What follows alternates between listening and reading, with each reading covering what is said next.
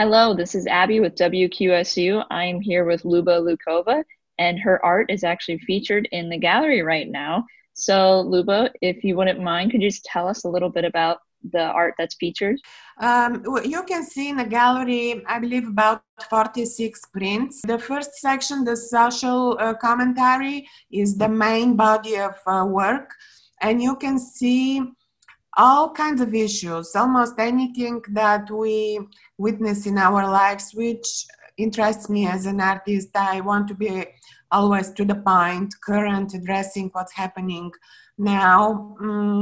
But the way I do it is not like I'm giving you a straightforward answer, do this or that's better, that's good, but I just want to ask a question and to let the viewer complete the talk or the thinking in their head, in a metaphorical way with playing with symbols, using also attractive, bright, cheerful, if you like, a color palette. But this is to grab your attention to issues that may not be pretty.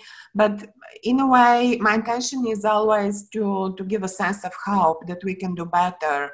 And the color palette kind of speaks about that as well, that even the darkest problem we face can be fixed, can be improved, can be addressed if we put our heart and mind to it. So yeah, that's about as much as I could say. You could probably see it for yourself if you go to the gallery. Yeah. And you mentioned the social justice works, which might be the highlight of the gallery. Why do you think it's important for kids our age to see those kind of works? I exhibit a lot all over the world. And I've seen all kinds of groups of people coming to the galleries, and that's exactly what I want, to reach people beyond age differences, beyond cultural, language, gender, race, you name it. Anybody can find something for themselves in these images. I hope that you will be intrigued to come and see it. I hope that if you see one or two or three pictures, you will be enticed to spend time in a gallery and to see everything and to maybe start thinking about it, maybe feeling more about it, maybe feel compassion to issues that you've never experienced in your life. So it's open to everyone.